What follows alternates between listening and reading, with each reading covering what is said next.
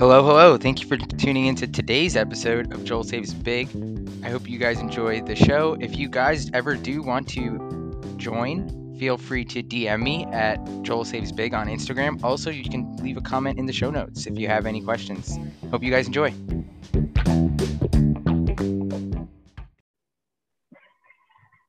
Thank you all for joining today's episode of Joel Saves Big. Today I have the pleasure of speaking with Taylor, whose Instagram page is Uncommon Sense. I will link her handle in the show notes. It's Uncommon Sense without the O and with an underscore. Again, I'll link that in the show notes. Taylor, thank you so much for joining. Would you mind introducing yourself to our listeners? Yeah. Hi, Joel. Thanks for having me on your podcast. And yeah, my name is Taylor. I run a personal finance Instagram page called Uncommon Sense.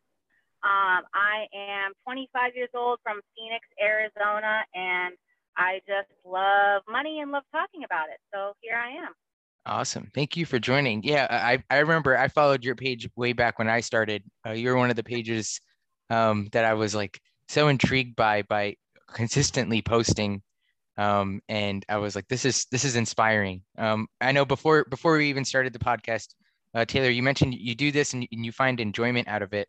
Like you also on a lot of your posts, you talk about side hustling and enjoying your 9 to 5, working while also investing. Like, how do you find that balance between like enjoying doing things to earn income versus doing things for the enjoyment of it?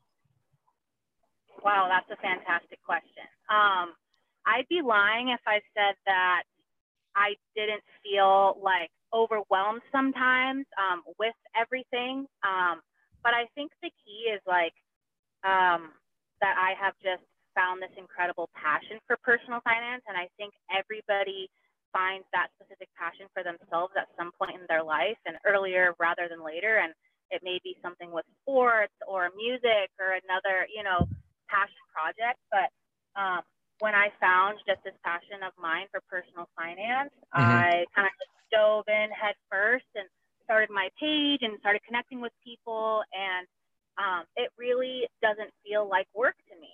Yeah. And it's just extremely enjoyable. And with regards to my side hustles, like one of them, for example, is I'm a private tutor, and that is just like developed out of just my love for helping other people and especially kids. I have like previous work experience with children, and so I just kind of took that and generated a source of income from it. Mm-hmm. But again, I enjoy it, and so I think it's important for people to just pursue things that they enjoy in every capacity. So That's great advice. That's exactly why I started this podcast. I enjoy talking to people and I enjoy talking about money, hearing mm-hmm. others' perspectives and just learning. Reading books is great, but I'm not an avid reader. I'm an Yeah. avid talker. So Yes. that's pretty cool. On your page, you mentioned that you're committed to being debt free by end of 2021. Starting debt was almost 21K, and now you're at 7,000 at the time of this recording. How are Yeah. you uh, determining how much you're going to put away towards debt each month? Do you budget? Yes, I do budget. And with regards to like those numbers, that 7,000 left is specifically student loans. And so I started with both a car loan and student loans. And so I've successfully paid my car off. Yay. But Congrats. thanks. But the student loans, so how I've been saving for that is, like I said, through budgeting, but specifically, so my student loans are federal, which means they've been on a pause for, I don't know, I think even a year now A since year. COVID. Yep. Yeah. And so because they've been on a pause and like my balance is less than 10K, when the rumors started about a possible 10,000 or under forgiveness, I Mm-hmm. started a sinking fund. And for those that aren't familiar, basically just stashing cash away um, for these loans, but not paying them off. And why I did that is because, if there is going to be any type of loan forgiveness, especially for this amount, then my entire loan will be wiped out, and I would then just have these savings. And then, if not, when forbearance ends, which I think that's projected to end now, end of January 2022, Mm-hmm. then I'll have this cash and I'll just be able to pay it off. But I just, was planning for the what if of if there's any forgiveness, then I'll just have these savings. But if not, then I'm planning to just pay it all off in one full sweep. Yeah, that's pretty crazy. That's exactly what I did. I had a federal loan as well, around the same amount. It was 7,200. And then I saw all these rumors on news and well, on my Instagram page, I was like, oh, there's a possibility that it'll be forgiven. And I was like, why would I put almost $10,000 to something that's going to go away for free? Right. Set the money aside. And then I saw the emails and the posts about the federal loan servicing company that I had, which was Granite State Management, was no longer going to be servicing in come January. And I didn't want to have to deal with all of the drama with setting up the automatic payments again or having to connect my bank account. So that's when I was like, you know what? I'm just going to pull the trigger now. I have that. Let me get that out of the way. Yeah, I mean, if I can take the free money, if it's there, Yep. sure, that's why I'll accept the forgiveness. Am I banking on it? No. But hey, if it happens, great. But if not, then I do have those savings, and then I can wipe out that debt. So we'll see. We'll see what happens. Yep. You mentioned that you budget. Do you do that like on an Excel sheet? Do you use any app or do you do it by pen and paper? So I personally use an app called YNAB. I believe in episode 2, the previous one, Dropout for Fire, referenced this as well. So it's called You Need a Budget. He said great things about it. I can only say the same. It's an app, and again, it follows basically zero. What's it called? Based budgeting. Yes, thank you. Zero-based budgeting, which in essence is giving every single dollar that you have a job, and whether that dollar is used for your expenses today, whether it's used for savings, whether it's used for investing, you are literally assigning every single dollar, and even less than that, every penny that you own a job, and YNAB reflects each job that every dollar you have has. Yep, I've heard great things. I mean, personally, I'm not a budgeter, and I know Dropout for Fire wants to speak to me at a later time and convince me and hear my side of the story of why budgeting would help. And I'm open to hearing that. But on that note, what would you have to say to someone who not is against it, but doesn't know like the value of budgeting, right? Like why would I budget? Why should I budget? I know I make $1,000. I know my rent is 500. I have 500 to spend. Why do I need to budget? Honestly, I would say that it's incredible once you start budgeting, how taking control and ownership of your money just gives you a whole new sense of power. And honestly, I don't blame anybody for like hesitating to budget or like choosing not to budget. I even follow a couple pages that are like anti-budget, but I do this instead. And it's like, I understand because there is, I feel like, a really negative stigma around budgeting, which is like that it's tiring, it takes a long time, it's too complicated. But I think once every person finds a budgeting method that works for them, whether it is using an Excel sheet or an app like YNAB or like pen and paper, or like I also follow another page that literally just uses like Apple iCloud notes on their phone. And it's like, once you start tracking your expenses, it's a game changer and just allows you to see exactly where your money is going and just take full ownership of your finances. I see. And in terms of budgeting, is this something that like is a work in progress, right? Like, how do you know that this month I'm going to allocate $200 for groceries, or this month I'm going to allocate $300 for groceries and food? Like, is that something that you've tracked as a trend over time? Like, is that like one of the values you find with YNAB? Yeah, but I think to your point, I think what stops a lot of people from even starting is they don't know what to initially put. They're like, I have no idea what my grocery budget is. I have no idea how much I spend on eating out.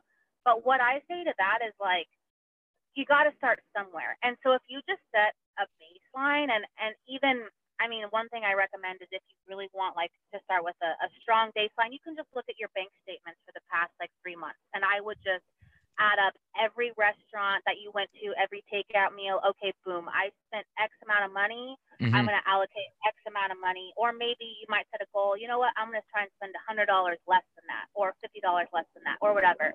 But I think budgeting is always a work in progress. I mean, you can have someone that's budgeted for 10 years, and I'd argue to say that they would say that their budget still changes by at least a little bit each month, and is never perfect. And so, but I think if you just start with a guideline, you can adjust from there, and that's what I've done. And so I have like averages of what I spend each month, but it's never going to be the same. And you know, I just accept that, and that's just a part of budgeting. Really. Yep. So. And how do you handle your side hustles? I know you love your side hustles and managing that with your full-time job. How do you include that into your budget? Is that a fixed income per month, you would say? Oh yeah, no, it's not. But whenever I get those funds, that again are just extra money, and I'm grateful for that. It varies. Sometimes I'll be like, okay, you know what, this will go purely to investing. Or sometimes I'm like, you know what, I'm human. I want to eat out an extra time or two this month. Like, I'm just going to save it. And when I want that burger or want my extra Starbucks, like, I'm going to do it. And so I think that's also a really key part of budgeting, is not being too hard on yourself and letting yourself be human. And so I can't say that I use my side hustle income for the same thing each month. When I do have strict financial goals that I really want to hit, I'm a little more disciplined with it. But when I'm not currently set to like a certain financial goal, that's when I'm a little more flexible with that money, and it varies. I see. You talk a lot about on your Instagram page. I definitely recommend everyone who's listening to check it out. So much dumbed down, easy to understand without knowing anything, content about like investing. But then again, you talk so much about budgeting and sinking funds. So how do you determine like how much you're going to invest compared to saving for sinking funds in the future? Yeah. So with regards to investing, currently, like my primary investment goal is just to max out my Roth IRA every year. And so for that, for listeners that may not know, the maximum contribution limit for that for someone of my age and income level is $6,000. So that is my primary investment goal right now. Now, outside of that, I also contribute to my employer 401k and HSA, which is a health savings account. And so those are automatic deductions from my paycheck. So that money I don't even see. So when I get my paycheck, to your question, I just allocate $250 every paycheck, which will keep me on track to maxing out the $6,000 each year. And then with regards to sinking funds, I personally, so what I'll do is, again, in YNAB or in budgeting, if I have a goal, let's say it's like if I'm saving for Christmas, which I currently am, I have a goal of $500 by December 15th to give me enough time, a couple weeks, to then shop before Christmas. And so I think I started saving for that in like June. And so if it was like about 6 months, I have this $500 goal.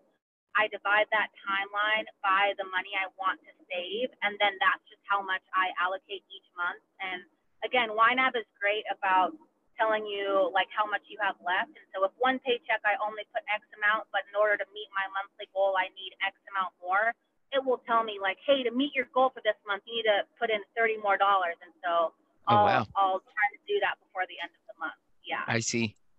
That's pretty neat. If you met a stranger, I think I already know the answer to this, but if you met a stranger, what is one thing you would tell them about personal finance? Wow. That's a fantastic question too. I think I would say that personal finance, I'll be the first to admit, is confusing and complex, and something that we are not taught but should be. But taking the time to invest both in knowledge and money will pay yourself back in rewards and, again, money Mm-hmm. 5 million times over. So I think I would just say to invest the time now, whether you're in your 20s, 30s, 40s, even 50s, like it's never too late, but to put in the work now and your future self will thank you. I see. That's some good advice. And that's something that when I started, I was overwhelmed because I Yeah. saw I can get this Excel sheet off this Etsy page. I can get this Excel sheet. I bought a couple and I was like, okay, now I have all these Excel sheets. Now what? It Yeah. says like, oh, invest in a Roth IRA, but you can open up one with 3 different companies, Charles Schwab, Fidelity, Right. and then Right. and there's always a new one out there. And then open a high yield savings account. Okay, which company? You know, so Yeah. I guess it's hard. Like taking that first action step is like that's the hardest part for me. That was for me, and it still is like, okay, what's my next step, right? So like I Right. do the same thing as I have my 401k, my HSA automatically deducted. But I'm trying to decide like, okay, do I invest into my Roth IRA or do I need that money to eventually buy myself a house? Um, Right. and it's like, Right. okay, but I know I need to do both, but I don't have I'm not a high income earner yet. Mm-hmm. So how do I determine in which bucket, so to speak, I would put it in terms of saving for the future, long-term future, or saving for the short-term future? Is Yeah. that something that you struggle with, or you pretty much have it down? No, oh my gosh, absolutely. I completely resonate with what you're saying, and I think specifically with what you said about like how there are so many options, and it's just like there's such a variety of things you can choose from. I think that's what stops a lot of people from even starting. Mm-hmm. And so what I would say is like there's always going to be a high yield savings account that may have like a little bit better interest. There may always be an Excel sheet that may have like one more category that is like just a little more detailed. But I would say that the most important thing is just start. Like there's always going to be something better. And you know what? And you may find that better option or you may not. But I think just going with just taking action, and then sticking with that is the best gift you can give to yourself. And with regards to short-term and long-term goals, I mean, I'm kind of in the same boat right now. I'm trying to buy a house. The market is crazy, crazy right now, and so I Uh-huh. think it's all a part of just again recognizing that like we're all trying our best. We're all human, and so like I don't think there's ever going to be a perfect formula of like, I should save 60% for savings now and 40% for long-term investing. Like, I think those numbers are constantly changing. And so I think as long as you set a discipline for yourself right now and are okay with being flexible, I think that's the best thing you can do. I'm noting that down for myself, and that's something that's exactly what I struggle with. It's like, okay, how much Yeah. percent or how many dollars, like how many tens or hundreds of dollars do I put towards my Roth or invest my brokerage account versus saving for a down payment? And it becomes very difficult because I look at this lump sum of money sitting in my account like, oh, the possibilities of what it could be in 60 years. But it's like I have rent to pay. So it becomes very difficult. And any last things that you want to say? I mean, I do want to say again, your page is awesome in terms of dumbing down things, making it easy for people to understand. I would say I'm more well versed, but still learn a lot. Like for example, I didn't know what a SEP IRA was until you mentioned it, and it doesn't relate to me now, but hopefully I'll have my own business, and it doesn't hurt to know because Yeah. wealth is knowledge. Oh, absolutely. I love that. No, I appreciate the kind words. I really do enjoy interacting with people in that community, whether it is with other personal finance creators like yourself or everyday people just looking to learn about finance. I really enjoy it. And so I think just the last thing I would say is, again, just re-emphasizing, like, if you're someone that has an interest in finance, whether it's just to better use your own money or just to learn more, like don't be afraid to dive in, and yeah, it can be very complex and complicated, and that's just a part of the game. But I think, Joel, you'd agree with me in the sense that like once you start, you just learn as you go, and it does become Mm-hmm. easier. Yep. I agree. Well, Taylor, thank you again for spending time out of your busy day to be able to speak with me all the way from a different time zone in Arizona. And I hope you have a great rest of your day. Thank you all for listening in as well. Feel free to follow as well, follow the show as well as follow Taylor on our Instagram page. Thanks, Joel.